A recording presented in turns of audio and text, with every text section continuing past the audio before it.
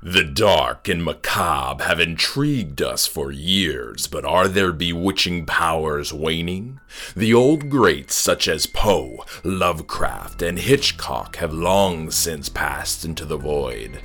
The masters of the 1970s like James Herbert and George Romero are gone. Stephen King and John Carpenter are in their twilight years. So where does that leave the current state of horror? The future is bright, and author Thomas Gloom hopes to unveil this truth by discussing the genre's past and present. Settle back, get comfortable, and remember to leave a light on as you enter into the gloom. There are plenty of legendary horror authors that stretch across the landscape of literary history. But over the last few decades, one name has reigned supreme as being synonymous with the genre. I'm speaking, of course, about Stephen King. Whether it's the bloodbath that is Carrie, the ultimate ghost story that is The Shining, or the tension-filled thrill ride that is Misery, King has managed to capture our greatest fears and make us pull out our wallets to experience them on an intimate level. He's managed to conjure up horrifying villains in the form of a clown, a rabid dog, a zombie child, kinky bondage, contagious viruses, and even cornfields. He made us cry in The Green Mile, laugh in The Body, hold our breath in Cujo, and lose sleep because of It. On today's episode of the Into the Gloom podcast, we celebrate all things Stephen King. I'll be interviewing my spooky friend and fellow horror author, Kalvin Ellis. Join us, dear listeners, as we discuss the man that has inspired an entire generation of horror fans. Welcome, Kalvin. How are you doing today? I am fantastic. What a great intro. Great intro. I got goosebumps just listening to you talk about Stephen King. So awesome. I'm so excited about this. You know, when I started putting this podcast together and I reached out to, a handful of people that I know in the indie horror community, I gave you all the opportunity to choose the topic. And so when you chose this topic, I circled it, on my calendar and was looking ahead. I was like, okay, I'm ready for this deep dive. Last week, I was on vacation and I got to listen to the Kingcast where Jamie Stewart was on there. Yes, and he just so good. Oh, he dove right while in. listening to that, I was like, am I the right person to talk about Stephen King, or should it be Jamie? Because wow, amazing podcast. Yeah, well, I felt the same way. So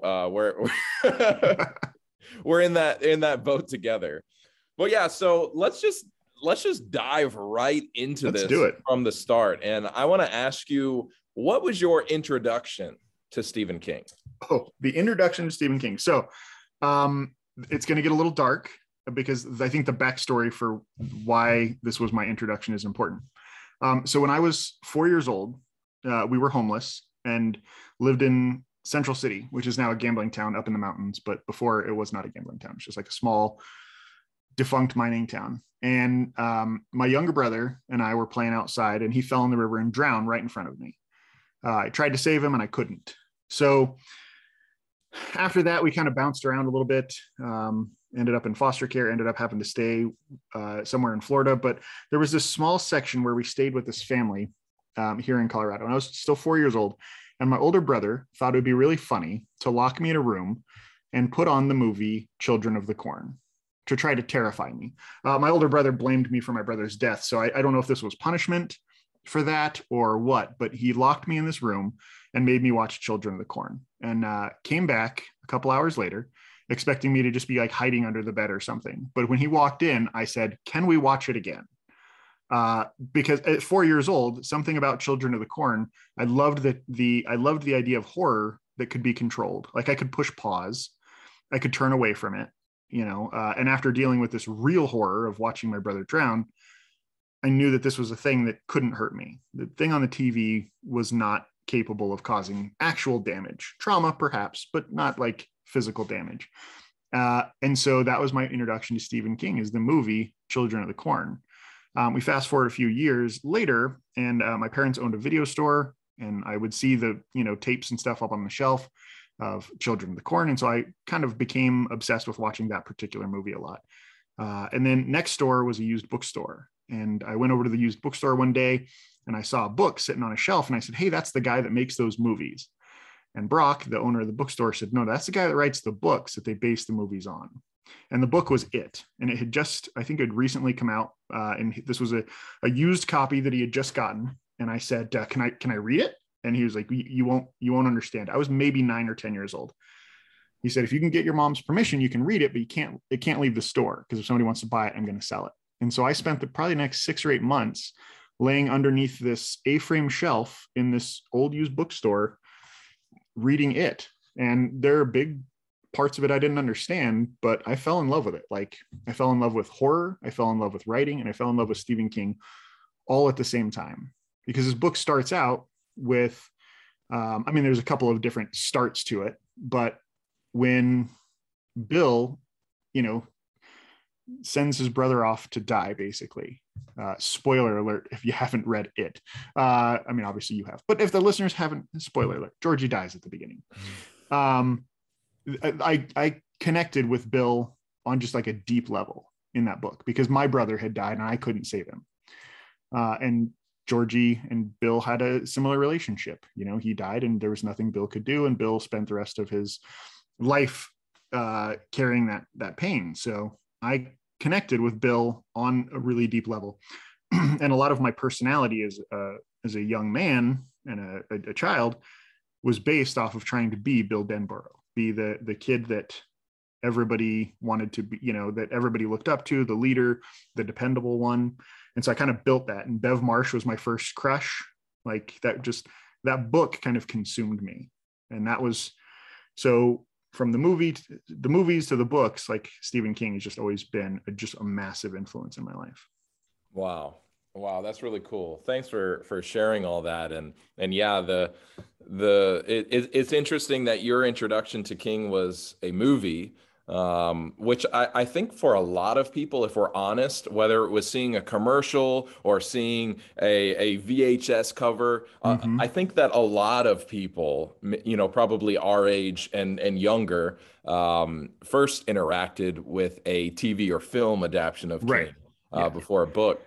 Yeah, whether it was sitting on the floor, while your parents watched the It when it aired on the 2-part special on TV. Like, I know a lot of people that was their introduction to them, but he's just such a huge part of the zeitgeist that it's almost impossible not to know who he is. Yeah. For me, my introduction to King was the preview trailer for the made-for-TV movie of the Tommyknockers, which I don't like. I don't care for that adaptation. I don't think it's scary. But the trailer is terrifying. Yes. Even just like last year, I was like, I'm going to go look this up, on YouTube and see if that trailer holds up. But it's horrifying. And I remember having nightmares that night and just freaking out about it. But for me, I've talked about this before. My introduction to reading King was finding a used copy of Cujo at a thrift store when I was 14. And so I read that, just like you were saying, there were bits and pieces I didn't even understand at that age, but I loved it, and it got my heart rate up, and it just sucked me in.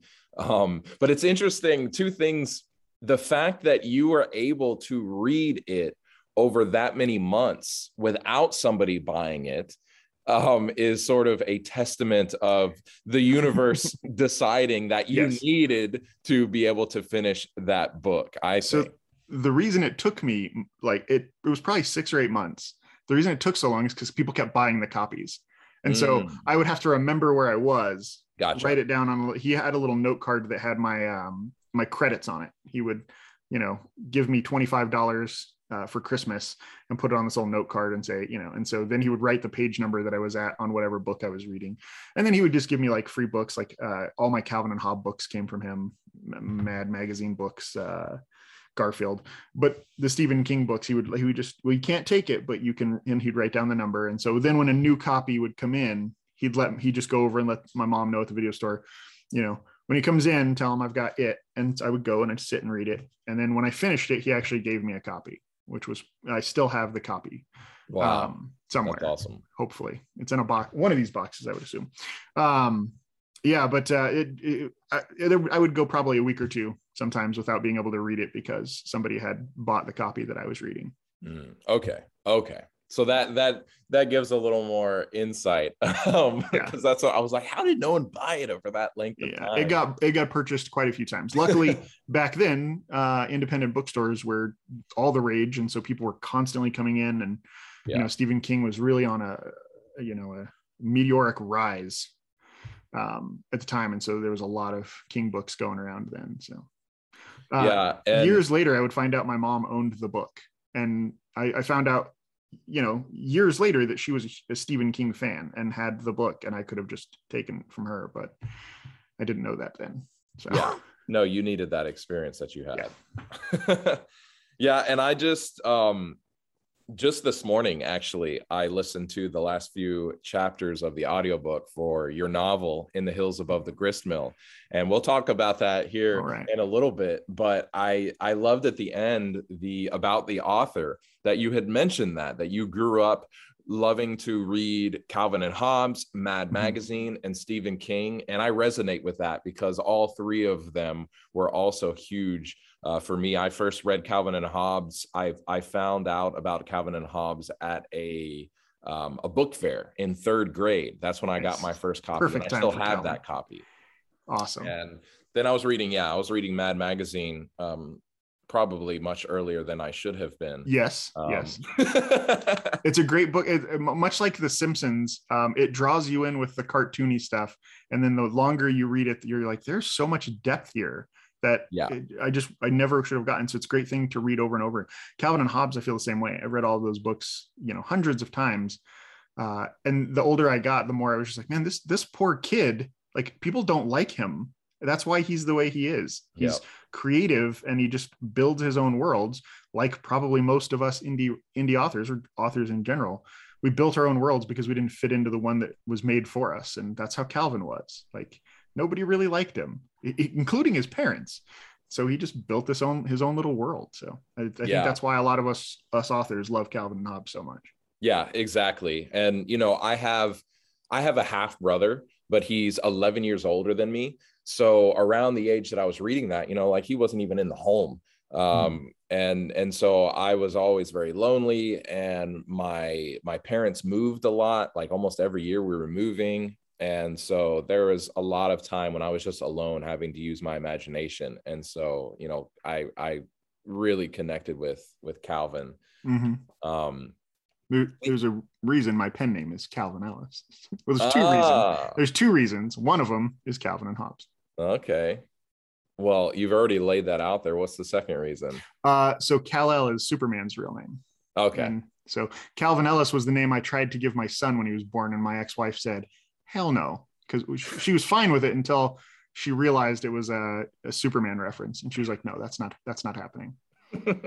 I named him Jordan instead. She was okay with that. But okay, the sports icon fine, the comic book character not as much. Can only push the X so far. So going back, there were two things I wanted to ask. The second one, when your parents owned that the video store, did you guys have a back room with a beaded curtain? Yes. So the thing that actually kept us in business was that my stepdad at the time was the porn king of the central United States. Outside of Nevada, he had the largest porn collection of any video store. And our video store was pretty large. We weren't successful by any means. We were actually very, very poor because Blockbuster came in and just really started to stomp out business. But the thing that kept us in business was that beaded curtain. Well, we actually had batwing doors, but they were half doors. So you could I remember sitting on the floor behind the counter and being able to like look underneath the doors and see all the things. And kind of my job at the store, I was, like 7 years old when my mom married my stepdad. And started going to the video store a lot. But my job was people would come up, check the movies out, and we just had the display box. And so I'd have to take the display box, run back to the shelves behind the counter, find the movie, and bring the movie up and leave the display box on the thing.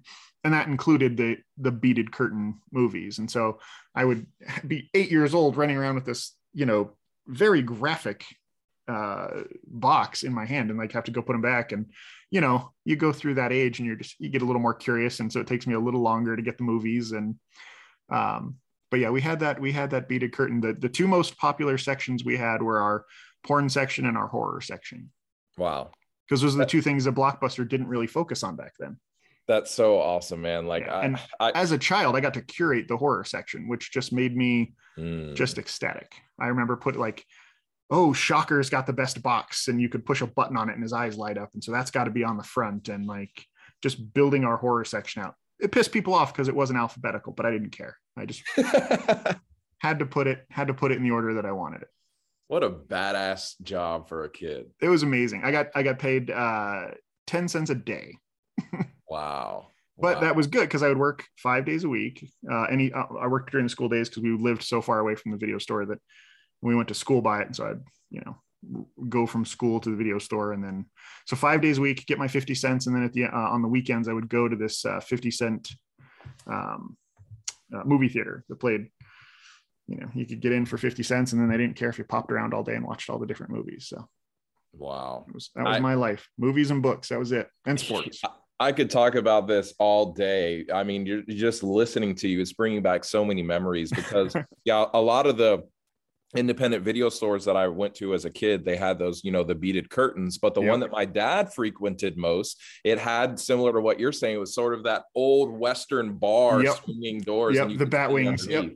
I also had a traumatic experience with horror movies when I was 4 years old. At that same video store that I'm talking about, my dad allowed me to rent a movie called Child's Play 2. Yes. And I think maybe he just looked at the title and assumed it was a kid's movie. Oh yeah, and there's a good guy doll, and it's fine. Absolutely horrifying. And then that next year for my 5th birthday, he got me a My Buddy doll. Oh yes. And yes. Very similar dolls. Oh yeah, very similar. And there's a picture that somebody took at my birthday party where my dad is holding this doll out to me, and I'm like terrified, like leaning back visibly. So whenever my parents are divorced, and whenever I would go to my dad's house and visit him, that doll was there, and it was terrifying. And I would keep it locked in my little, like it was like a little cubby closet almost. It had a door on it where I'd keep toys, and I'd keep it locked in there, except when my dad came into my room to play Nintendo. When he was in the room, I would take it out and I would just like pound on it, beat the shit out of it, fight it. And then as soon as he walked away, throw it in there, close the door, run out of the room. Mm-hmm. Oh man. Smart. Wait until you got backup to be, mess the doll up a little bit. Clever. But I do remember that the independent video store we went to, it must have had a pretty large horror section because it was a whole aisle and there were shelves on both sides with horror movies. And so, the VHS box is facing outwards, looking at you. And I remember I would always, because I was curious, even at that age with horror and scary things. And so I'd go down the aisle and I'd be looking at all these scary images, but then I would also constantly have to like look over my shoulder because in my mind, I thought the monsters were coming out of the boxes behind me. I'm glad you say that, because when I would put the boxes up, our video store ended up closing when I was 12 years old, maybe 13, just because Blockbuster was too powerful. But and the internet was coming around and people could find porn other places. But I would purposefully set the boxes up so that our video store had like the long aisles, but then had these like star racks. So you would like walk into this little triangle section and there'd be horror movies on both sides. And so I would like set them up as it looked like the monsters on the front were going to war with each other, because I wanted people to have that experience where you're looking at one thing and then you like turn and there's another monster just like staring in your face. And so it's nice to hear that people actually had reactions like that in video stores. Yeah, no, I definitely did. The other thing, you keep mentioning Blockbuster. Have you seen the Netflix documentary? Yes. Yeah. The last Blockbuster. Yeah. I just watched that a few months back. So good and so nostalgic. Oh, totally. And so I feel like a huge traitor for this, but when I was a young man, I owned a security company and we are trying to get the security company off the ground. Not super important, but I went to work at Blockbuster to supplement my income. And I felt horrible about it. And I was like, it's a good thing my stepdad is dead or he'd be so mad at me right now. But I loved it. It was one of the best jobs I ever had. And so I had this fondness for Blockbuster too, not just the nostalgia of shopping there and, renting from there, but working there and talking to people and convincing them to rent these movies, and fell in love with Blockbuster. Fast forward, Blockbusters are closing down. My life had taken a lot of different turns, but I ended up being the regional director for an escape room. And one of our escape rooms was in Bend, Oregon, a block away from the final Blockbuster. And so I would have to travel out there 3 or 4 times a year. Every single time I would go to that Blockbuster and hang out with the people in that documentary. And so when the documentary came out, I was just like, oh my God, this is amazing. And so I got to watch all these people that I got to hang out with. And it just, so it felt like nostalgia on so many different levels watching that documentary. Wow. Because chances are I'll probably never go back there. I don't see why I'd have any reason to go to Bend, Oregon other than go to Blockbuster, but that's interesting, man. We our lives have a few similarities the more you talk and say things, because my stepdad actually worked for Movie Gallery in its waning days. He was there when the ship completely went down, but he worked there for a few years. And so, yeah, it's interesting to know, your stepdad was also associated with movie stores. And yep. I wish it was still around. I mean, I probably wouldn't be doing any of the things I'm doing or have the success that I'm having now, because I would just probably live in that video store. I'd be that weird guy that sat around talking about movies to anybody that would come in. Let's move on. So we don't live in the movie store talk. We could probably live there, but that's not why we're here today. I think we could. So maybe this answer you've already given it. I don't know, but I want to ask what Stephen King story scared you the most? Scared me the most. Good question. You'd think, knowing for months that we were going to do this, I would be thinking of these. But it rotates so much. But if I had to pick one, it would probably be Pet Sematary.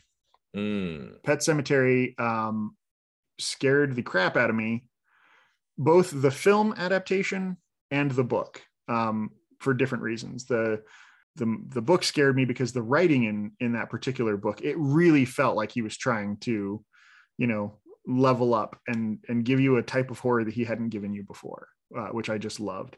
And then the movie, the part with the sister, with the, where she's in the room and the back and she's screaming and you kind of see that really, really scary. That was I think the only time I've ever had a nightmare after watching a horror movie was that scene. And I mean, based on you already sharing this, I assume it's okay to ask this because you seem pretty open. You can ask anything. Okay. Literally anything. Are either reading the book or watching the film, were there any connections in your mind in terms of Gage and seeing him die and your brother being so young? 100%. And that's why, I think why when I read the book that it was so scary, is because Gage in the book, in the movie, same age as my brother when he died. And the actor that they had playing, it looked exactly like my little brother, same haircut and everything. Wow. And so it really hit home, that particular book and that particular movie. And that's probably why it scared me so bad, is because then I would start to think, what if this is Donnie, my brother,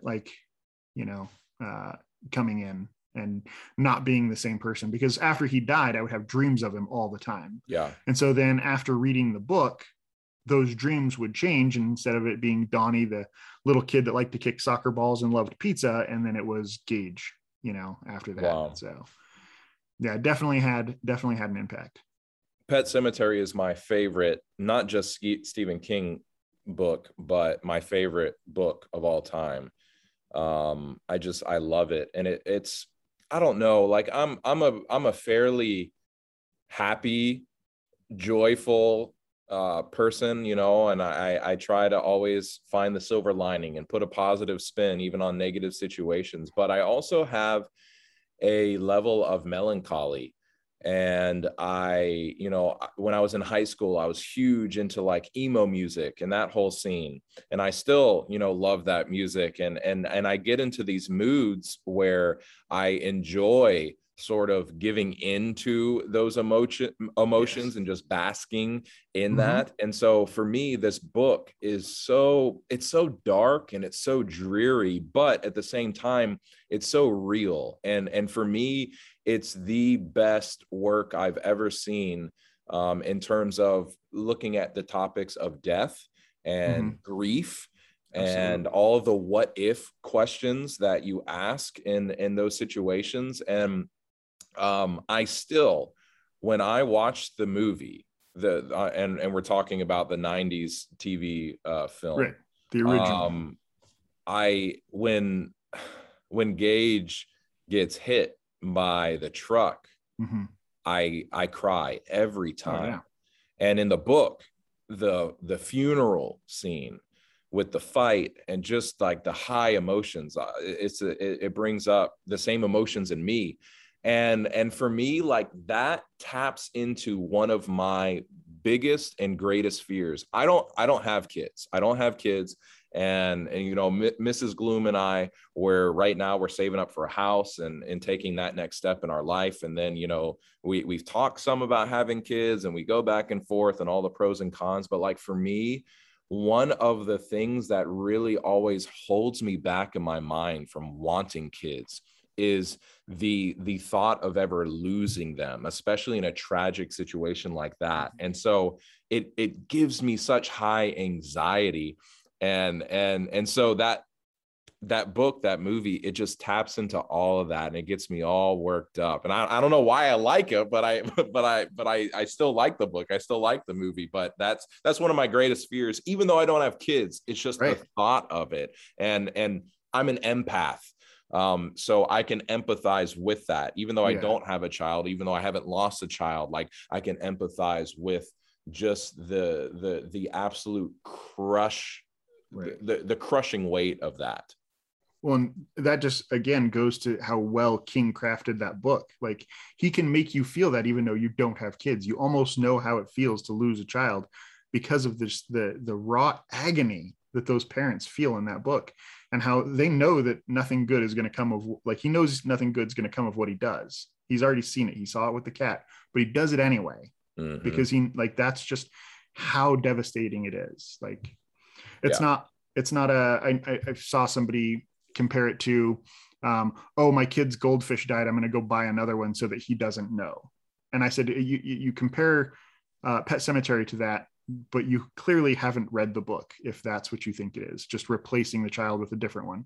He wanted his child back so badly that he was willing to do anything for it. And so if you can read that book and feel like what it would feel like to lose a child, I mean, obviously it's not the same, but the writing is just so good that you really do feel it. And the first time I read it after my daughter was born, my first child was born when I was 17.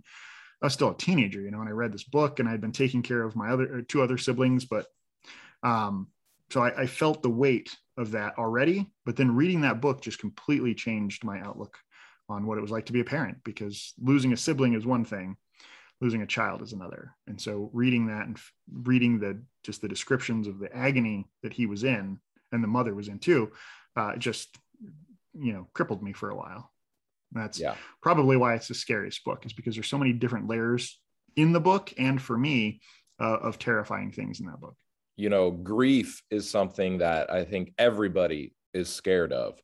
And the way that that's covered in the book, because when Church gets killed, it's not so much that that Louis Creed is grieving it, but he doesn't want his daughter to have to go through the grief. So he's willing to sort of give this a try. And it wasn't his idea. Judd leads him on, and of course, we can get real deep into that and the whys. Right. But then with Gage, it's his grief that leads him to do that, even though he knows how church came back. Yes. But grief has a way of affecting the way that we think. And we're no longer in our right state of mind. And we have all these maybes and these what ifs in our minds. And then it shows, at the end of the book, when he loses his wife, then the what ifs and the maybes, well, maybe I just didn't get Gage into the ground soon enough. Right. Maybe it'll be different this time. Yes. And that's all just grief talk. Always trying to with grief, you're always trying to justify everything. And he does such a good job at capturing that. Yeah. Oh, brilliant book. Brilliant. Rational thinking is just, I have a thrown out a church bookmark sitting on my desk right now as well. So I had a church name, or a cat named Church, but that's beside. Anyway, you just said Church's name, and I was like, hey, I have a bookmark right here. And for people that are just listening, you're wearing a Stephen King shirt. You're wearing a Red Rum hat. And it wasn't like I was just like, what am I going to wear? This is just like legitimately, if I'm not working, this is what I wear. I've got a Losers Club hat sitting over there. I've got the Stanley most of my picture behind you. I got the Stanley picture over here. Yeah. I have just so much my Big Driver poster. Like these are Dark Tower book set right here. So once all these boxes are unfolded, I'll do probably a walk around. And once my office I'm building a bookshelf as an entrance, hidden entrance for my office. And so once I get that done, I'll probably do a Instagram thing with all my Stephen King paraphernalia. Oh, and this, of course, this typewriter has a piece of paper in it that says all work and no play makes Jack no boy. Awesome. Because you can't have an old Underwood typewriter and not have that in it.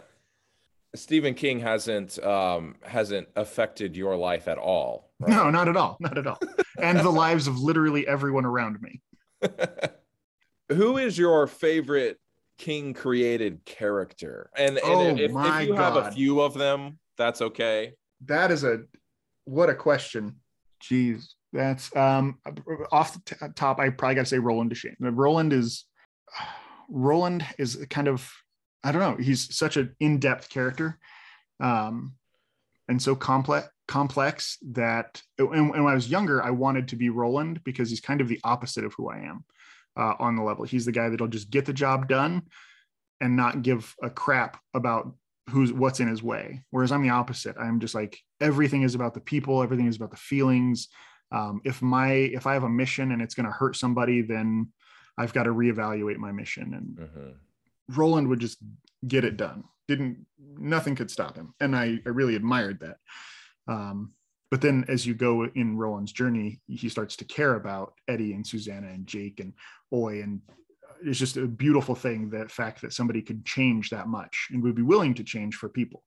And so I really, over that 1,000,000+ pages, you fall, or words, not pages, you fall in love with Roland because he's falling in love with other people. So probably Roland if I had to pick just one. But I also love Eddie. These are people that I enjoy. But then the evil characters, you can't overlook Annie Wilkes, I think one of the best villains ever written, ever put to page, because just so different than most villains. Yeah, if I could, Flagg is also, depending on which book you're reading, Randall Flagg is also just an amazingly well-developed character. I like Mike Noonan a lot from Bag of Bones. Yes. And his relationship with Kyra. Yeah. So I could just go on and on about character. Stu Redman is another character I really liked for a lot of different reasons, because he's just like kind of the everyman. And I always felt very basic in my life. And so I thought, if the everyman can become the hero, then I can become the hero. So, yeah. Cool. when we're looking at Stephen King's writings, and not just his novels, but also his short stories, and especially as you get closer to the present, later in his career, the breadth of it is just so wide and far reaching, and he's touched so many different genres, Mhm. and written in different points of view, and stylistically there are changes from book to book and story to story, and he's done a lot of experimentation. But if you had to pick a specific horror subgenre that Okay. Stephen King hasn't yet written in, that you want to see him write something in, what would that Man, be? good question. Because I mean, I feel like he's dabbled on. He's done the zombie type thing. He's done apocalyptic. He's done. Actually, what I would really like. Let me think. Has he done this yet? Maybe not. I feel like he could do a really like like a true slasher Mm-hmm. film, because I feel like he's done almost everything else, and there are slashers in some of his work. But if he like really dedicated himself to like a true slasher, and there might be one that I'm just not thinking of right now, but it's hard because there's so many. He's got like the alien stuff with like from Buick 8, and just there's always he's always coming up with something new. But I can't think off the top of my head of just a true slasher that he's done. Yeah, that would be cool. And it seems like slashers are making a bit of a resurgence. Mm-hmm. And in film, I mean, Scream's about to come Oh out again, yes, but then yes. in books, in 2020 and Mm-hmm. 2021, we've had a litany of slashers coming Yes. out. And so maybe this is the time for the King to step in and, I and mean, give his accent to it. yes. If we could pitch an idea to, because nobody writes nostalgia the way Stephen King does, Yeah. and it seems to be the hook that everybody's grabbing for these slasher films are like they're making it based on the nostalgia of the 80s. Yes. There's an amazing book. It's really hard to find now, called "The Summer Has Ended and We Are Not Yet Saved," and it is just this incredible book about this slaughter happening at a special effects camp. Really, really good. But again, attaches to the nostalgia of the 80s.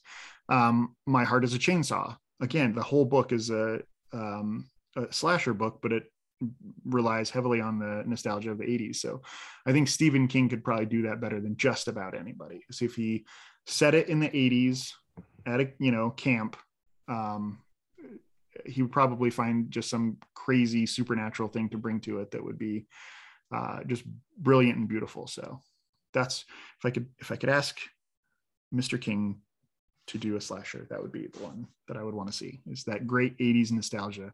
And because I think that would also just pull him back from the hard case novels that he's writing now and the mystery novels and kind of just shove him right back into that beautiful horror that he does so well.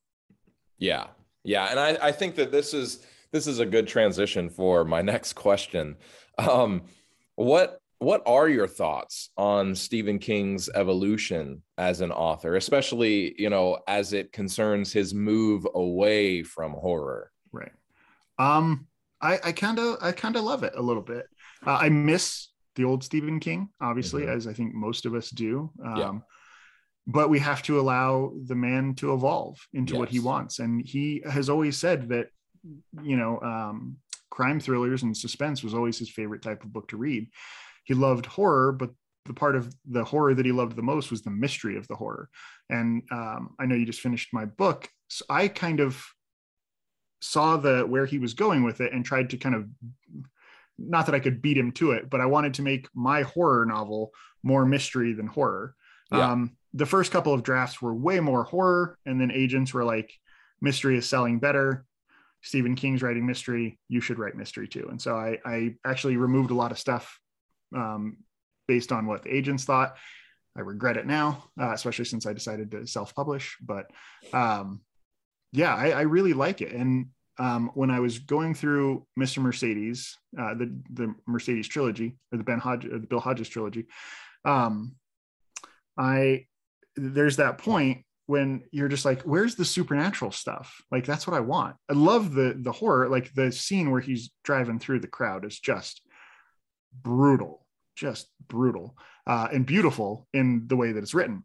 But I was always waiting for that supernatural thing. And then there's that moment where you realize you're reading a Stephen King book where, I don't want to spoil it for people because I think it is a really nice little turn, but you realize, oh, this is Stephen King. And then the second two books, delve a little more into that. And then you get like the spinoffs, like The Outsider and stuff like that, that are just fully involved in the supernatural. But it's nice that he started it and then gave us that little taste. And it's like, hey, it's still me. Don't forget it's me. And then, like later, also another, just true crime novel, but also has that supernatural element in it that kind of gives it that Sixth Sense vibe. Joyland too. Joyland, yes, absolutely. Joyland. Yeah. We kind of saw it early on with Colorado Kid too, where, it was, you could tell he wanted to write the mystery novel. And I'm glad he finally did. I'm glad he finally just said, this is the thing that I want to write. I'm going to write it, because most of the stuff that I write is horror, but I also love a good mystery, and I also love comedy. And, I'll write anything that I want to write, and I don't want people telling me that I'm not allowed to write it. So I got to give him that same respect, and I'll read anything he writes. And some of it I absolutely love. Some of it I'm just like, all right, cool. I supported you because, I love the person, and I just don't have to love every book. Yeah. I don't love every meal, my girlfriend cooks, but I'll eat every meal she cooks because she went through the trouble of cooking it. So yeah. Weird analogy, but it's there. No, I agree with a lot of what you're saying. And I have similar thoughts. Of course, I would love to see more straight horror from Stephen King, but, he gave us so much. Right. And I think that he has earned the respect. He has earned the ability to do whatever the hell he wants. And from the beginning, he never liked to label himself as a horror author. I think that the media gave him that moniker. And, you can only fight that so much. Mm-hmm. And he obviously had a lot of horror stories in him.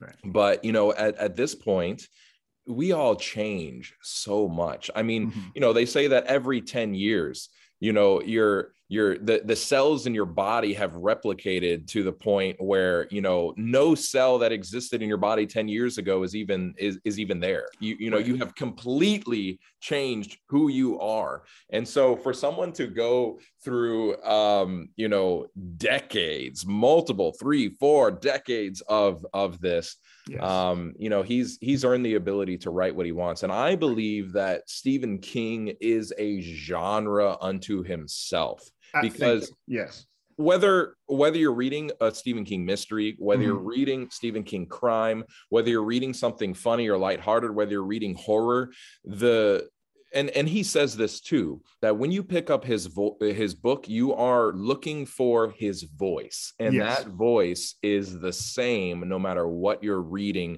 no matter what genre, no matter what subgenre, whether it's long, whether it's short, his voice is always there. Even in his nonfiction, it's there. Absolutely. You read Danse Macabre and you can tell that is Stephen King saying these things. And I would even say, if you asked him himself, he probably wouldn't say he's a horror novelist or a crime novelist. He would say he's a suspense novelist, because that's the thing that is consistent through all of it. And if you read On Writing, he talks about the movies. He talks about having a real impact.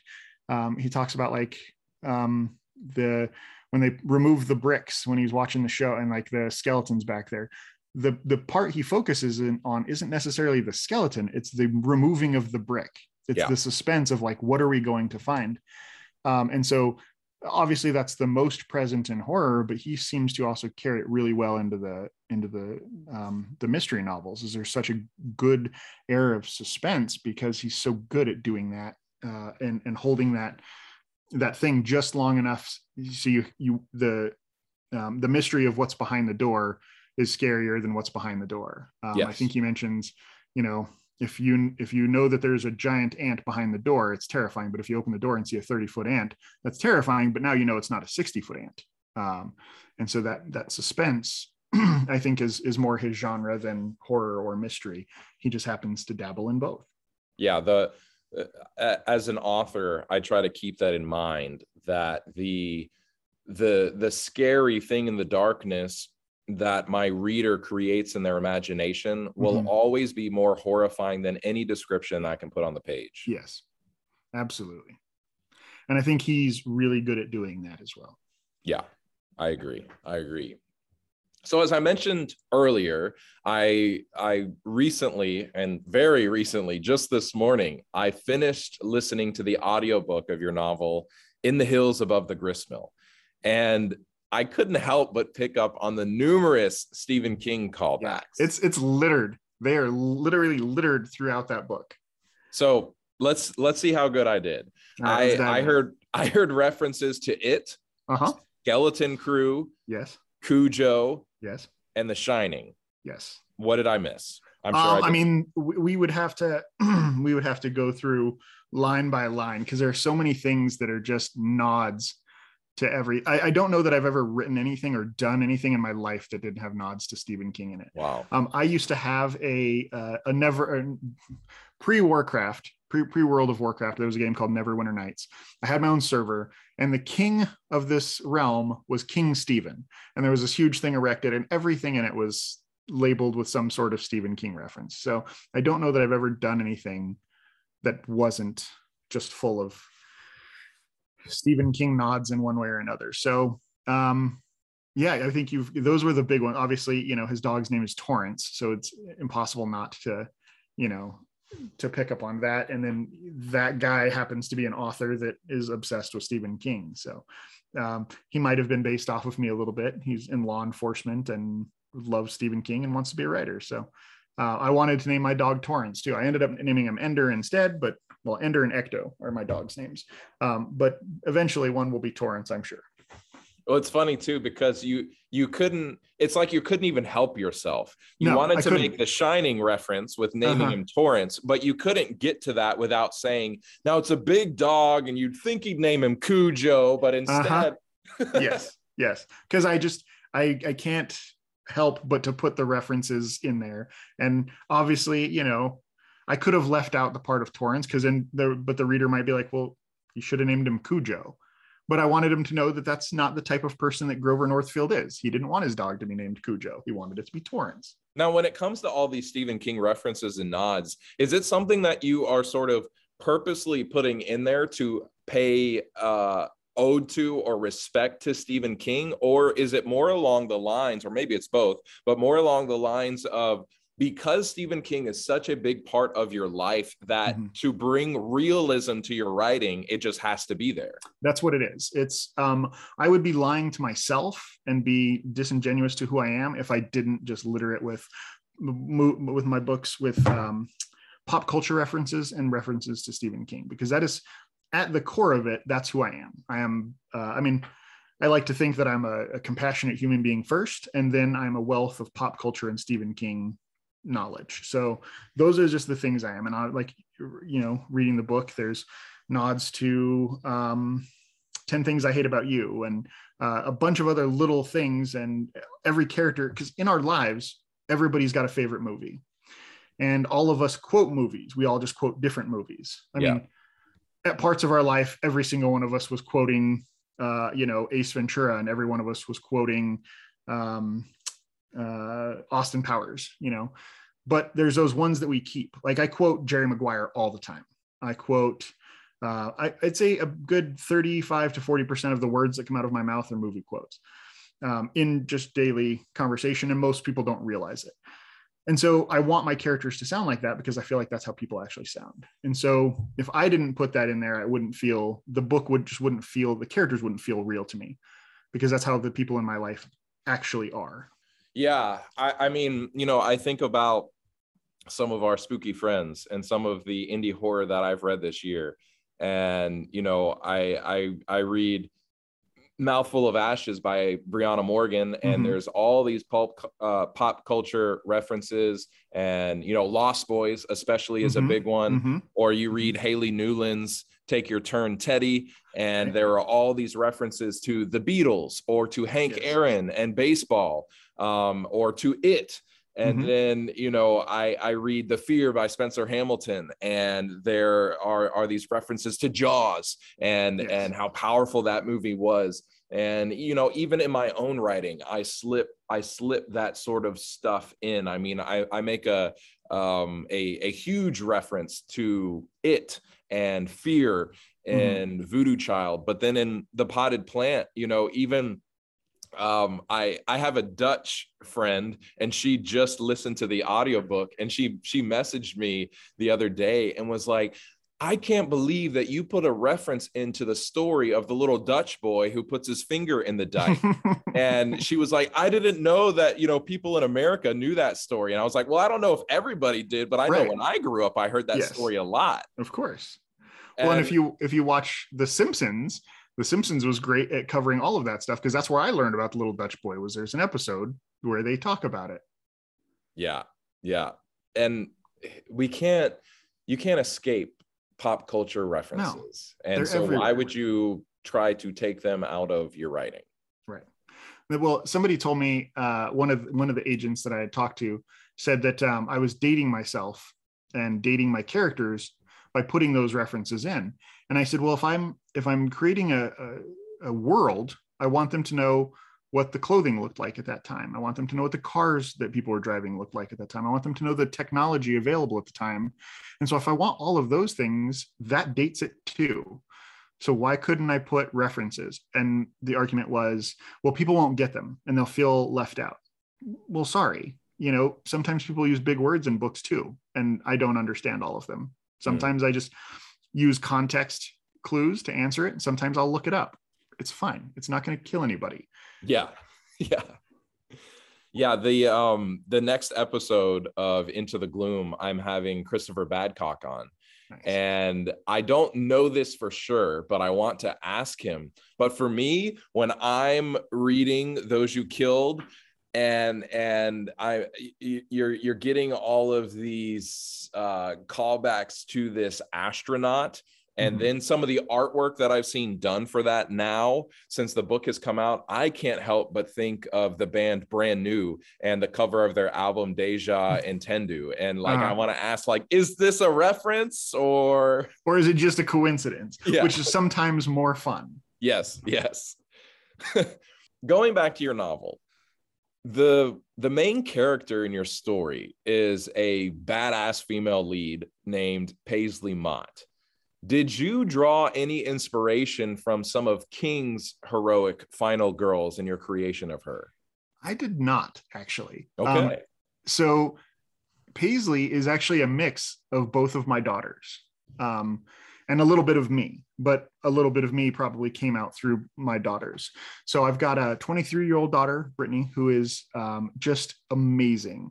She's really anxious and really nervous, but she's also the kind of person that will take that anxiety and use it for her good. So she went to college on a full academic scholarship, and she's now a teacher at an underserved school, underserved high school. So she took that anxiety and said, well, I'm just going to look it in the face and I'm going to make a difference with it. And then so a lot of her anxiety and her just the will to just get stuff done is from Brittany. And then my youngest daughter, Maddie, is just hilarious and sassy, and just all there's a line where somebody says there's not a whole lot of crime here. And she said, yeah, but other than the people being murdered on the daily, that's just a total thing that my daughter would say.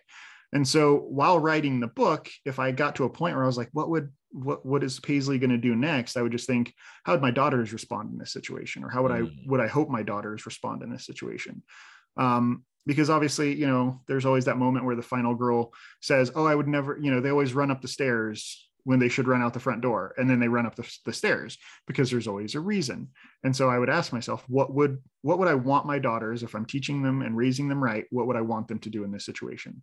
And I feel like Paisley normally does that. There's a moment where she goes out into the woods alone, which is, questionable, but she does it. Everything she does for a purpose, and she tries to justify what she's doing and tries to be smart about what she's doing. And that's what I've seen both my daughters do time and time again. Yeah, I love how there is a scene where she is running down the stairs instead Mm-hmm. of up them. Yes. Yes. I mean, that if you base this character off of your two daughters, I would imagine that your fatherly heart is bursting at the seams with the feedback that you've gotten, because before I ever Absolutely. knew what this novel is about, before I ever read it, I kept seeing mostly females comment on IG talking about how much they loved Paisley Mott, how much of a badass Paisley Mott was, how Yeah. much more they wanted of Paisley Mott. Yeah. That has been the biggest feedback I've gotten is on Paisley herself and how amazing she is and how much people want. And that just touches my heart because I wanted to write. Like, the reason this is my first book, I've got other novels that I had, but this was a letter to my daughters to say, this is what you can be, and this is what you're becoming, because this character is based off of you. Like, every decision she makes is a decision I know my daughters are capable of making. And there was this this point when Cemetery of Forgotten Books on IG, Gemma, she read the book, and then a couple days later, there was one of those little questions on the stories, and the question was, if you could be backed up by any character in a book, who would it be? And she chose Paisley Mott, like to have her back, and I was just like blown away by that. And I messaged her and I said, "Are you serious?" And she said, "Yeah, that she's amazing." And that just I don't know. There's something there. The validation in that, like, I like when people are like, "Oh, this is a good book, great," but the fact that they love Paisley Mott is the thing that just really, really touches me on like a deep level, because it is based off of my daughters. And also, as a white man writing a female character, somebody told me, one of the agents, one of the reasons I didn't want to go with an agent is because they told me that I couldn't write women. I shouldn't be allowed. Men shouldn't be allowed to write women. And I was just like, I think we should be respectful when we do it, but I think, we should be respectful when we're writing anybody that we don't have their specific universal experiences. So somebody told me I couldn't write women, and I was just like, well, I'm writing this for my daughters, so I'm going to do it. So the feedback I've gotten about Paisley has been my favorite part of writing that book, because it's a validation for not only my writing, but that clearly I'm doing something right with my daughters, if they behave in a way that Paisley would behave, and people seem to respond and resonate well with that. Yeah. And clearly you can write a female lead character with respect, because there are so many, female reviews just talking about how much they love that character. And yeah, I agree with what you're saying too. Like, we should take care and be respectful when we're writing. But once again, this is fiction and we are writing. Mm-hmm. And if I'm only writing about the things that I have personally experienced and I know about, right, like every book I come out with is going to have a straight white male as the lead. Right. And, even for me, being a straight white male, like, that shit would get boring, man. Yes, like, I want to hear other stories. Yes. And, I wrestled with the same thing with Voodoo Child, because my main character, my protagonist in that book, Finn Marshall, is a young Black high school male.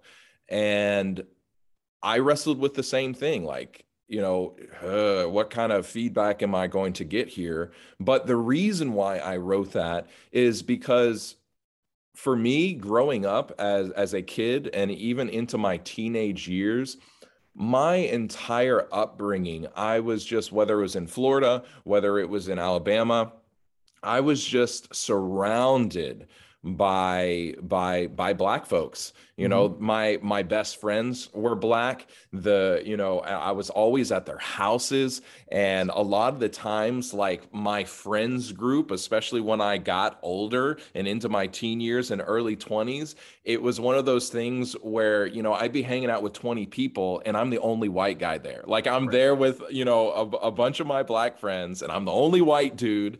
And so, when it comes to Black experience and Black voices and Black culture, like that was a huge part of my upbringing. And for me to be able to share some of what me as a white guy learned from my Black friends and their families, to be able to share that in a book and put that out there, like I felt like that was powerful. And the feedback that I've gotten from some of my Black friends that have read it has been very positive, and how I dealt with issues of racism and growing up Black in the South.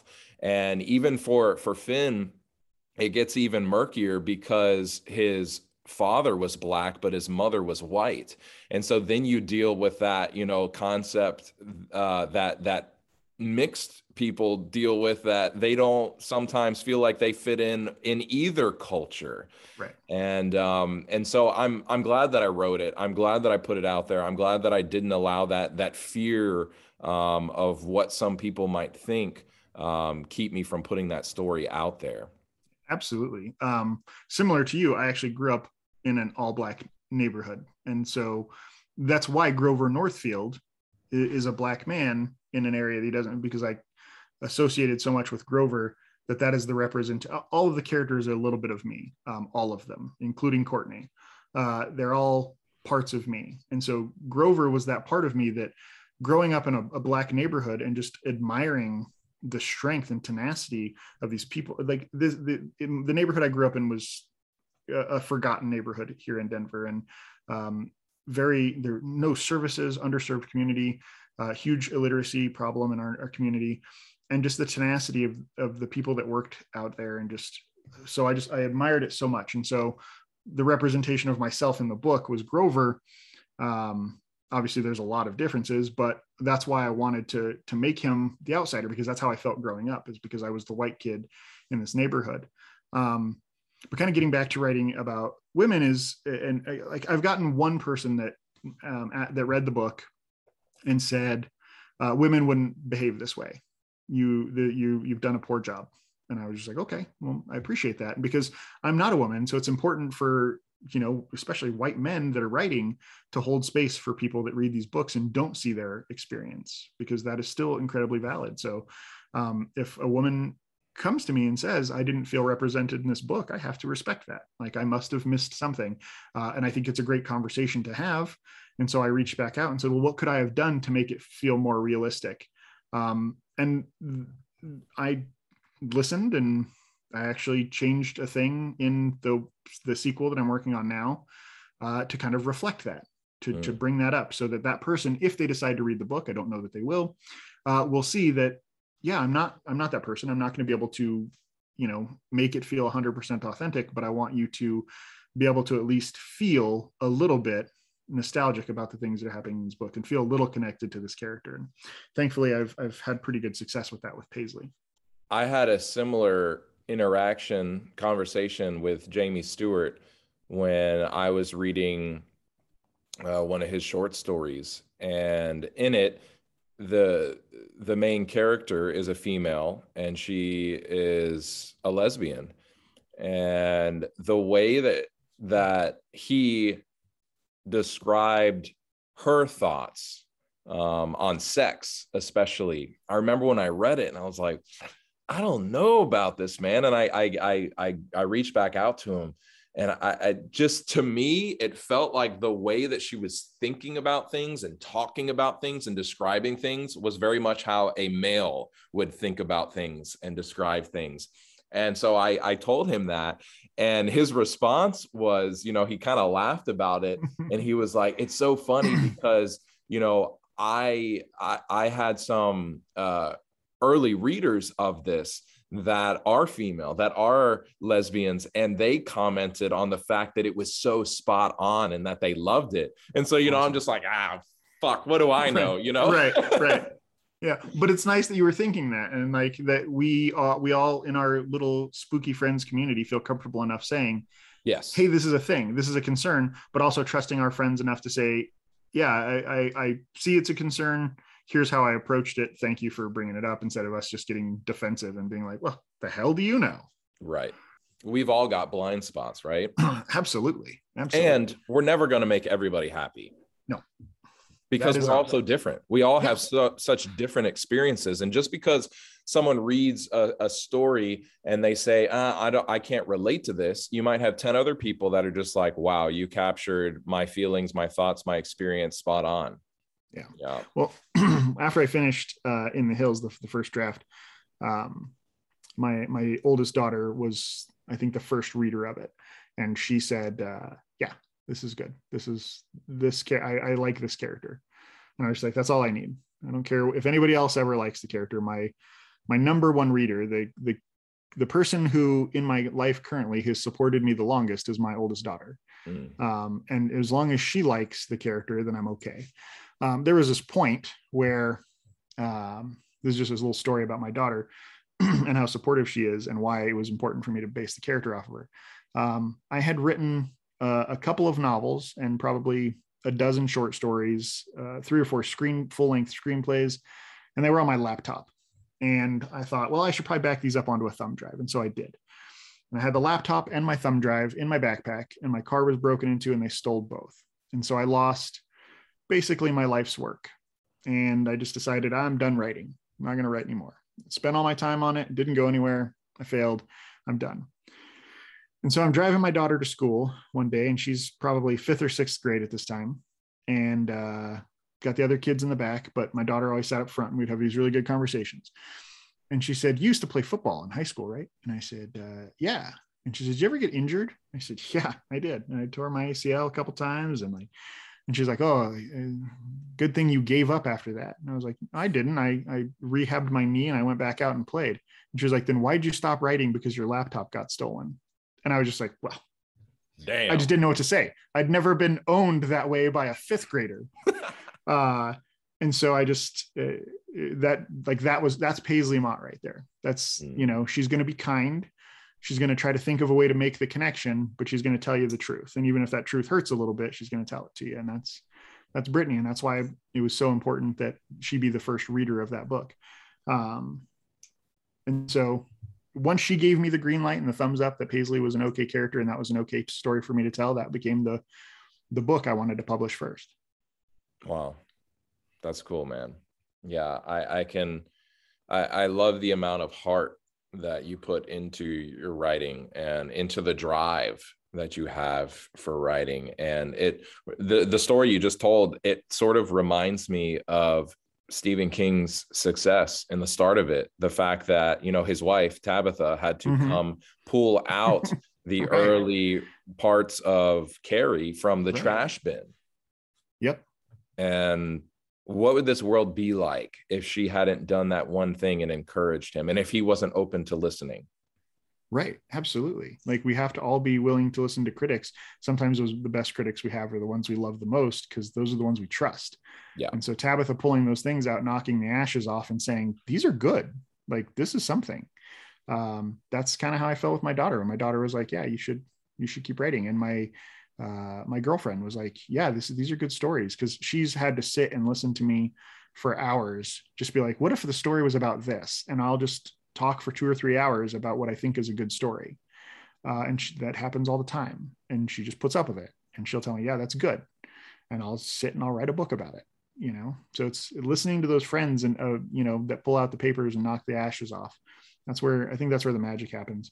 And then knowing that somebody like Stephen King had that helps when I'm writing something. I'm like, this isn't good. But if he didn't think it was good and he threw it away, like, who am I to judge? I'm not a judge of what's good writing. If Stephen King wasn't, then I'm not. Wow. Well, before we go any further, allow me to call out the elephant in the room. Right. Anybody who has read this novel or even checked out the Kindle preview will be screaming to know how you came to the decision to use the opening lines that you did. On page 1 of your novel, you wrote, "It takes 8 pounds of pressure to rip off a human ear. Considerably more force is needed for an arm or a leg. Surprisingly little effort, however, is needed to pull the guts out of someone and hang them from a tree." They say, write what you know. So that's what I did. Why do you know this information, sir? So outside of my writing life and my coaching life, before that, I owned successful security company. And I got into that early on into law enforcement because I used to train people to kill other people. And so I trained close quarters weapons combat, defense tactics. I taught people literally how to maim and kill other people. I helped create a thing called rapid emergency deployment after Columbine that is still used to this day it's an incursion technique that we now use to breach schools when there's school shooters, and not just schools, but now it's been adapted to a lot of other things. So I spent a lot of time studying ways to disarm and disfigure human beings. So I know that it takes just about 8 pounds of pressure to rip off somebody's ear.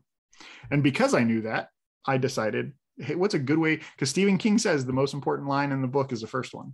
And so I was just like, what's going to be something that really just captures the unique essence of what I want the bad guy in this story to be about, is creating pain. And I mean, I don't want to say too much about what the intent of the bad guy is because I don't want to spoil anything, but that line just kept resonating with me. And like, how can we do damage that doesn't take a whole lot of force to do damage? But then if you had the force available, what damage could be done? Yeah, that's cool. And it's a killer hook. Thank you. I'm a big believer in hooks as well. And I try to do that in my writing. And I'm pretty proud of my debut novel, The Opening, and I've gotten some feedback. It was actually the last thing that I changed before I published it. I went to that first page, the first few sentences, and I tweaked some things. And what I ended up with was, the day would end with death and destruction. Yet breakfast had been nothing special, nothing too flashy or memorable, just pancakes and bacon. Mark may have cherished it more if he'd known it would be the last meal he'd ever have with his parents. That's a good line. That's a good opening right there. It hooks you, right? It does. It does. Yeah, I like that. I read this article once. It was like the best first lines in books ever. And on that list was the man in black fled across the desert and the gunslinger followed. The first line of the gunslinger. And so when Stephen King says the thing about the good first line, every time I pick up a book, I'll read that first line and I'm like, this person understood the assignment. And that line with the breakfast, because the first line, it starts out great, but then with the breakfast, you're like, wait, what? And then it finishes off well. So much suspense, mystery, intrigue, all of it packed into one sentence. Great, killer first line. Thank you. Yeah, like I said, I'm proud of it, and I'm happy that I made the decision to change that, because initially that hook wasn't there. It was just talking about breakfast, no foreshadowing. The foreshadowing is always important. Yes, especially in horror, right? Yes. I mean, I've seen it mentioned, and I noticed it also on Goodreads that this novel, in the hills above the gristmill, it's the first book in a series. Mm-hmm. So let me ask you, when can we expect more Paisley Mott, and what can we expect from book 2? So let me answer the first one. I have no idea. I have no idea when it's going to be done. I've got pretty much the entire story on page, and it's just like mixing itself and trying to figure out what fits where and how it fits, because it is much, much, much darker than the first book. It has more of the tone that the first book originally had, before the agent said, you should kind of think about. There was a lot more of destruction and dismembering in the first book originally. Mm-hmm. We saw a lot more of the aftermath of what was happening.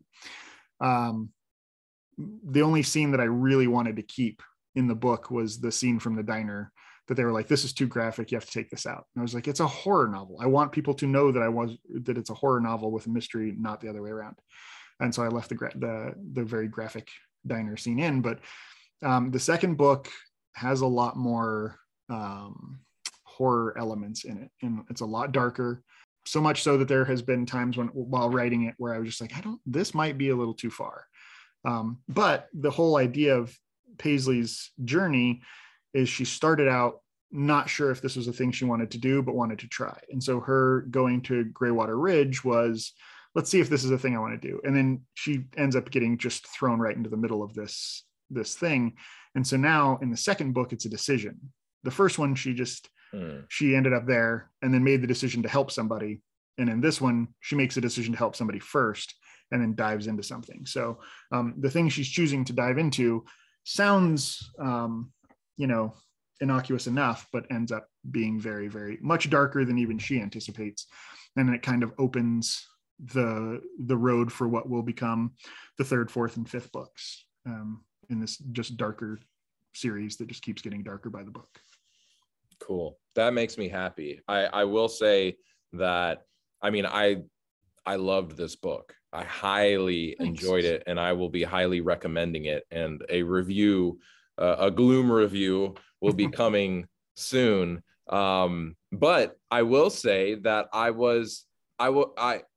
you nailed something you said earlier. I was like, oh yeah, well that's spot on. You nailed the mystery part of it, but I was hoping for more horror. But then when I saw that you had mentioned that there was going to be more horror coming, I got so excited. And so I'm definitely looking forward to this, and I'll keep my eyes peeled.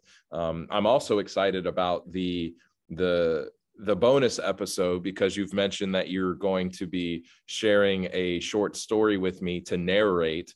And so I'm excited about that. And it sounds like it's a bit darker in tone, maybe, at least. It's a little of both. It's actually more playful in tone, but also darker in tone. Okay.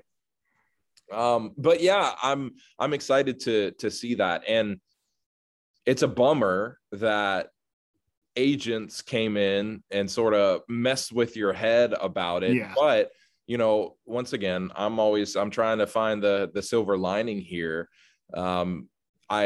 I like that you ended up going the route of self-publishing, because now, with this second one, you can keep it darker. You can go the route you were originally going to go, and it doesn't matter what any agent might say or think about it. Right. Well, so a couple of the things that the agents said is there's the second chapter. It's a dream sequence type thing. Or the first chapter, it ends with the word hand job. And they were like, you can't have that in the book. And I was like, why? It's a horror book. And they're like, no, the word the phrase hand job doesn't belong in this book. And I was just like, well, it's my book, and I like the jarring effect that has. And then, so they said that, but then they also said that I should. There's without spoiling anything, there's a scene where two characters are intimate, and it kind of just the action builds up and then drops out, and we don't get to see the details. They wanted me to put the details in, and I said I don't want to put the details in. I don't feel like the details are needed. I feel like the important part of the scene is before and after. That's not. And so I said, you can't want me to put a graphic sex scene in, but then tell me that the term hand job is too much. Plus, basing this character off of my daughters, I didn't want to write a scene that was, graphic sex. So it didn't happen. And so that's kind of where I finally decided I was done dealing with agents, and that I would just publish it myself.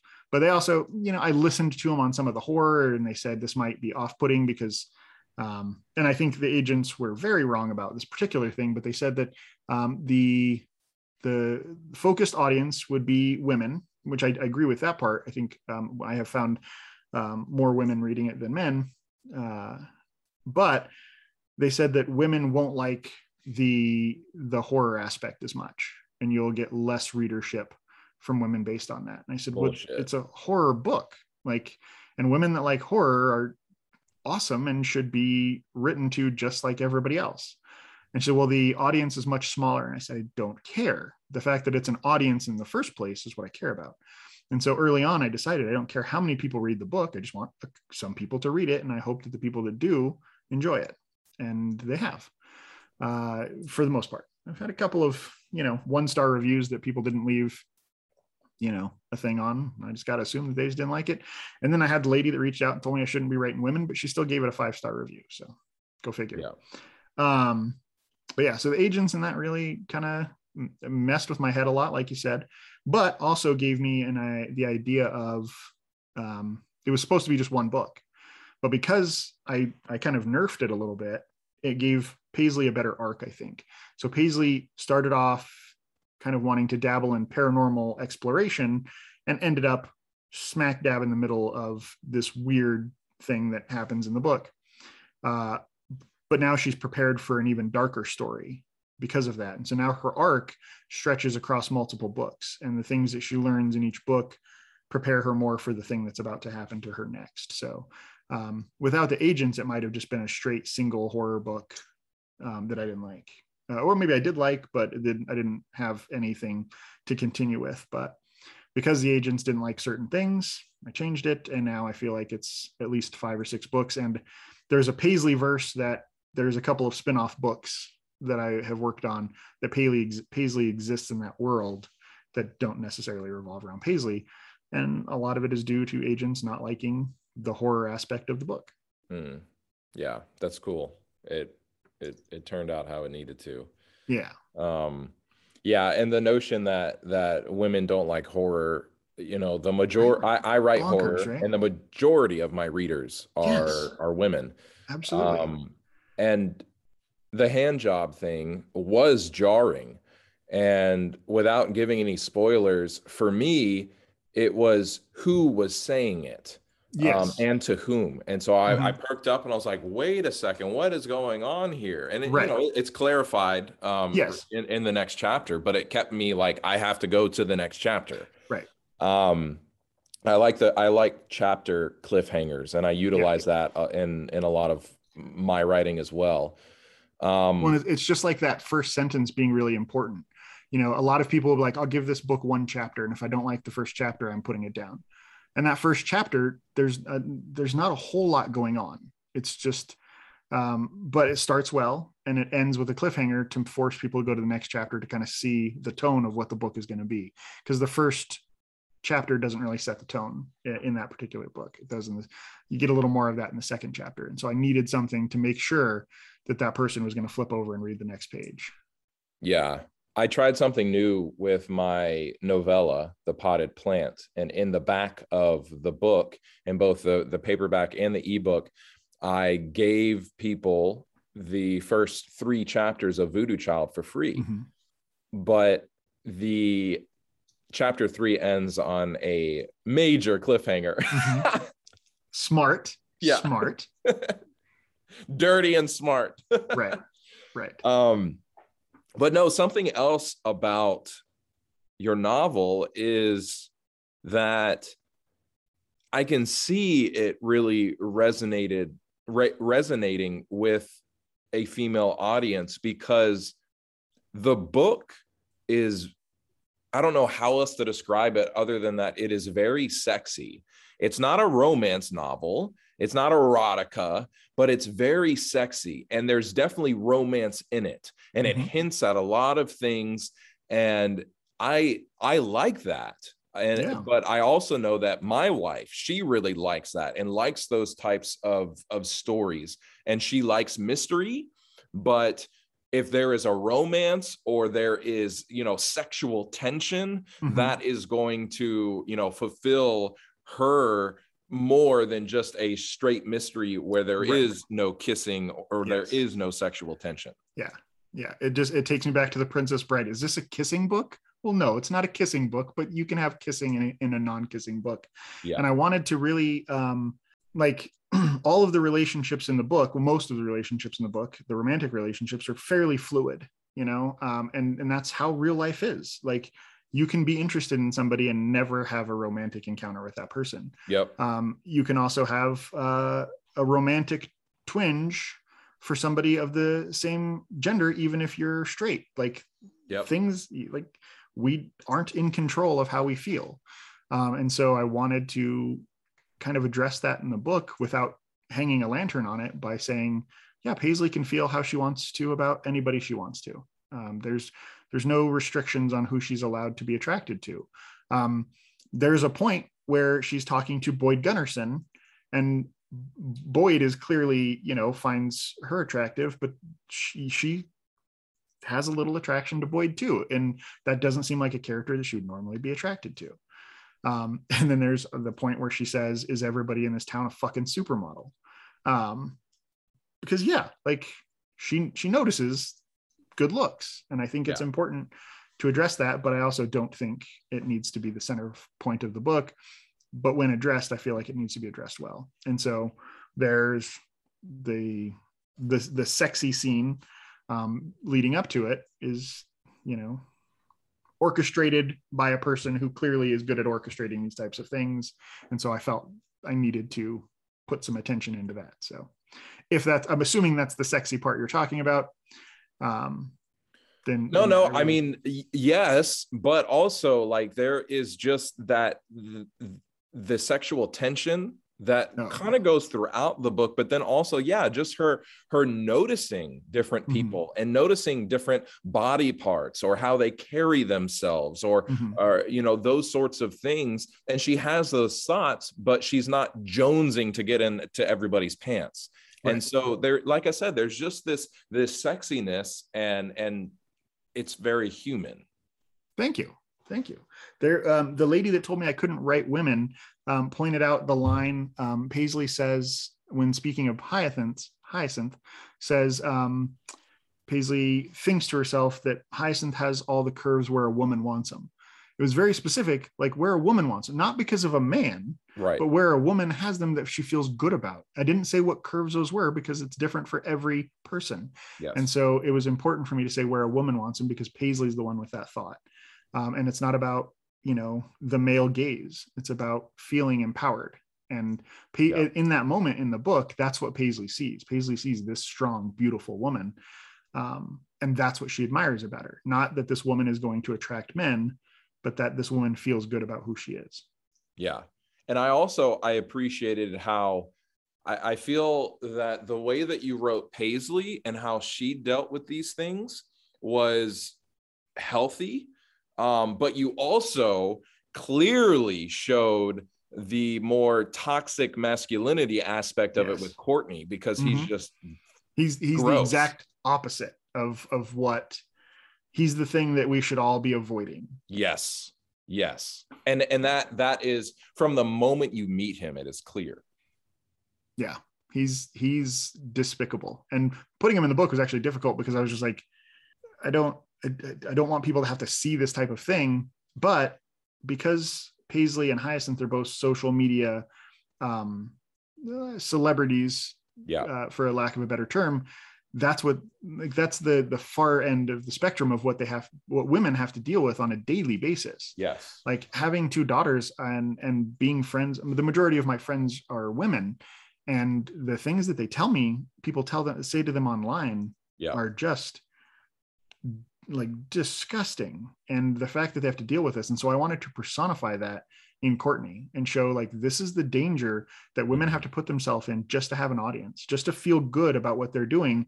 They have to accept this really shitty male gaze that can oftentimes manifest in these incel types that just think that they have ownership because, clearly the woman wants to look good for me. And so that if she's not giving me attention, then there's something wrong with her. And Courtney personifies that, and it's just disgusting. Yeah, I appreciated that you wrote that and were so clear and upfront about it. And you did it in a way that you clearly weren't glorifying it, but you put it out there. And I remember one part in particular when you were writing from Courtney's perspective, and I heard it and I was just like, ugh. It's gross. Instantly, as a writer, my thought was, damn, Kalvin, like you wrote that, you put it in there. Because for me, if I was writing that, my first thought would be, someone's going to read this and think this is how I think. Yes. And I would second guess myself and be scared to be honest about it. And so the fact that you did that, I felt as an author, it's empowering that, no, this is the character, and this is how he is, and this is how it needs to be written. Yeah. And that's, so thank you for noticing that, because there was a huge internal struggle with me when writing that scene, or all of Courtney's scenes, to like, how do I make sure that the audience knows that this is the character with these thoughts and not me? I don't agree with a single thing that Courtney does, not one. Yeah. But then I thought, I'm not Paisley either. I'm not a young woman, and I'm not a black man. I'm not Grover Northfield. I'm not a preacher. So I'm not Hollis Grimm. And so I'm not these people. And so I write their point of view. And so it's only fair to be honest about who the character is. And so I wanted to make sure that the voice of each character was so clear that it was obvious that it was the character saying those things and not me. Because if you just pulled one of Courtney's chapters and read it, people would be like, whoever wrote that is disgusting and should probably be, dragged out into the street and beat. And I agree with that. But from the context of who Courtney is, it is very accurate. And every line that Courtney has and everything that Courtney does is something, well, outside of, the extremes, are things that I've seen. There's a moment where he talks about the name of his guild in his video game. And that is actually the name of a guild that I saw, and I reported and got shut down on a server, because I just, it was disgusting. And so there's a whole lot of truth in that. And I've had women from IG and YouTube reach out and say, this feels very accurate, and it's terrifying. It adds a whole nother layer of horror to the book, because these are the things that we deal with. And we're wondering, is this the type of person that's on the other end of this screen? Wow. Yeah, you did a great job. And to the different character voices, you captured it. Listening, sometimes it can be confusing in an audiobook, especially when the chapter headings are just chapter whatever, not Courtney, Paisley. Right. This is the point of view from the person. Yeah. Yeah. But it was clear. I didn't struggle with it. So bravo on that front.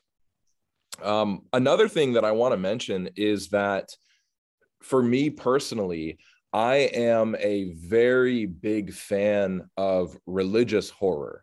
Mm-hmm. And for instance, Midnight Mass, I love it. I love it. And I know that a lot of people take issue with some of the long monologues. Sure. For me, I thought it was great. I thought that it added to the story, and it showed the different the different theological implications that the characters were wrestling with, whether it was a pastor preaching a sermon, or whether it was two individuals talking from different sides of a religious perspective. I really like that kind of stuff, and I applaud Mike Flanagan for actually writing the story in a way that it wasn't just taking religious horror and using it as a badge to get people in. Yes. Because I think that a lot of the quote unquote religious horror that has come out as of late fails. It's not religious horror. It is a horror story, and they threw a cross in this scene and put a pastor in this one scene and call it religious horror. Yeah. And I think that's bullshit. It's just like what they do with cult horror. They just say, oh, these people drew a pentagram on the ground, so they're a cult, and so this is cult horror. Yeah, exactly. And I don't like that type of false advertising. I'm a huge fan of The Exorcist. That is one of my top 5 novels that I've ever read. And the movie is fantastic as well. And I actually just earlier this week, or last week, I finished Spencer Hamilton's newest novella, Sister Fun Time.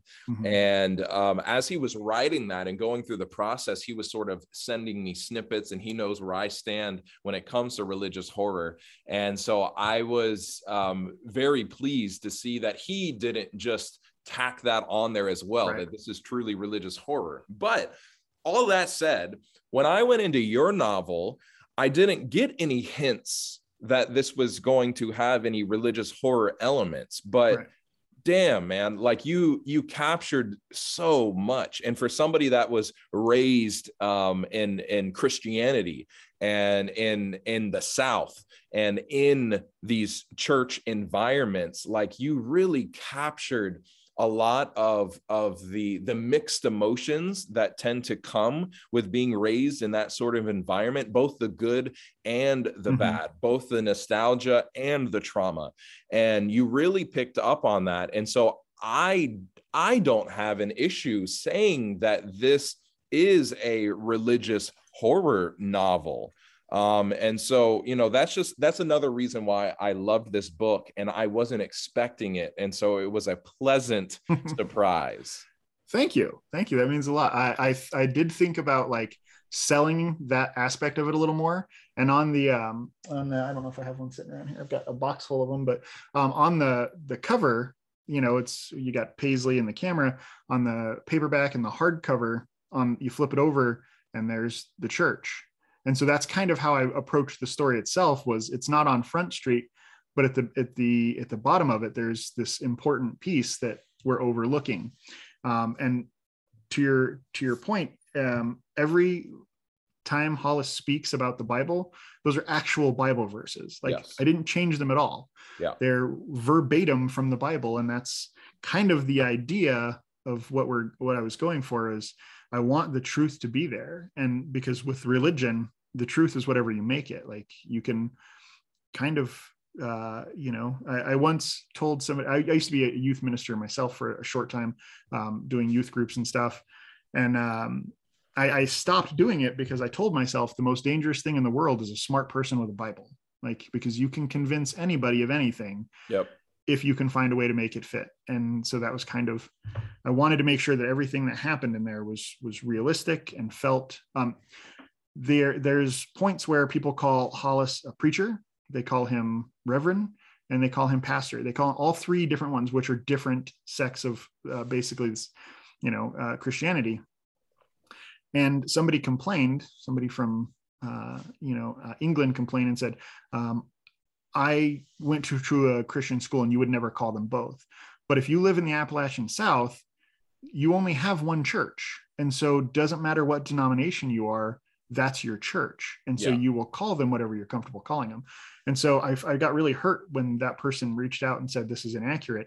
But then somebody that grew up in the town that Greywater is based off of said, felt like I was back home, because that's what we do.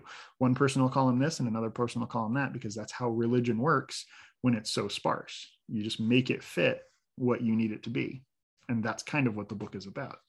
Yeah, you did a really good job with it. And, I picked up on the Bible verses and recognized them. And it's the same with Midnight Mass. Large swaths of scripture are referenced in there. So well. And it's done so well. And the preacher, I was able to pick up fairly quickly that this guy is leading his congregation towards something. Yeah. And the verses that he is using and the way in which he's adding his commentary, it's touching on the fact that what you mentioned, that a smart person with a Bible or any religious text, depending on who he's talking to, can be, with ulterior motives, can be a very, very dangerous person. We saw it with Jim Jones. We saw it with David Koresh. It's scary stuff. And so you touched on that in this book, and I noticed it ramping up. And so, really, really cool stuff. Really cool stuff. Thank you. If I'm talking about things I'm proud of with the book, Paisley's obviously, Paisley and the character work is probably the most proud, but the religious stuff I really love.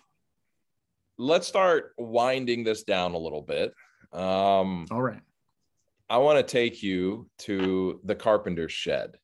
All right. And everybody that I have on here, they get to go. And I simply want to ask you, because I am an 80s horror nerd and I'm a big John Carpenter fan. I don't know if you saw my story that I posted on IG yesterday, but I am in rarefied air in that there is only 0.005% of all of Spotify's that listens to as much. That listens to John Carpenter as much as me. Which is, like you said, rarefied air. So what is your favorite John Carpenter movie? Probably The Thing. I get that a lot. Right. And I thought about it and I was like, man, come up with something better, come up with something different. Like, but the first time seeing the thing was like, I don't know, it was this transformative thing that mixed all of these different types of horror into one thing. We had the isolation aspect and the monster aspect, like also done very well with Alien, but like something about the way the thing did, because in Alien, you know the alien. If you see the alien, that's the alien. But in the thing, it took that away. So it made a monster movie without a monster. And it was just brilliant, brilliantly done. The writing is great. Kurt Russell's amazing in it. Like Yes. just everything about the movie I just loved as a child. And I still love as an adult. Yeah. Yeah. Well, you're not the only one that has said this. We've talked at I lengths about really all did the want to find like some like meta reason for picking something else, but it's you like just what hard. you like. Yeah, that's it. That's it. It didn't really come out straightforward. So I'm gonna stick with how I normally do this, but allow me to take you by the hand and lead you into the King's Corner. Okay. And I want to ask you, what is your favorite King book? And also, what is your least favorite King book? So it is probably my favorite King book just because of the close connection that I have with it. I read it usually probably once a year. I'll try to read it. But that's just so hard because it just depends on, like, I have difference for different things, like, just like with food, you have a different craving all the time. So it's hard to pick one favorite food because one food's not going to just hit the same way every time. But I also love the entire Dark Tower series is probably my favorite series of books. And it's hard not to just call that my favorite. But then there's like the sleeper of Bag of Bones, which I don't think many people put on their favorites, but the character work and the depth of the story outside of the paranormal stuff and outside of the evil person is just a beautiful story about this man trying to take care of people that he shouldn't have to take care of. But if I had to pick one, it would probably be it. All right. No, what is your least favorite King book? And it doesn't mean you think it's a bad book, but it maybe just didn't resonate. Yeah. Maybe Desperation. Yeah, maybe Langolier. I don't know. Let's go Desperation. We'll go Desperation. Okay. Maybe Regular. I don't know. That's hard. Have you read every Stephen King book? I've read everything that's available that he's published. I've read. Wow. Okay. Like I've spent years searching like short stories that were published, and I was on this forum for a Reddit forum where people would be like, oh, I have this magazine article that he wrote, and they would scan it in and send it to people if they requested it. And so I spent a lot of time going around and like finding just random things that he wrote, just because I love the watching his evolution, and in some places where he didn't evolve, like he started writing for men's magazines. Well, he started writing and then he realized men's magazines were the things paying. And so that's when he got this kind of gross thing, like love Stephen King, but the way he writes women is sometimes a little gross. And he mentions women's breasts all the time, without fail, it's going to be there. It's going to show up. And that comes from having to write for men's magazines early on to find any sort of success. And so it's been interesting finding all those things and, things that aren't really publicized and reading those and saying, oh, I can see this is before he started writing this type of thing. And this is before he started writing this type of thing.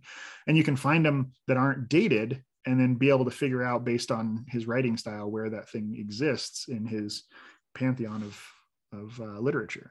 I haven't read all of his stuff. I've probably got about, 15 books that I need to read. Desperation's one of them that I haven't read. I also haven't read the Dark Tower series. I've read the first 4. But you are in for something.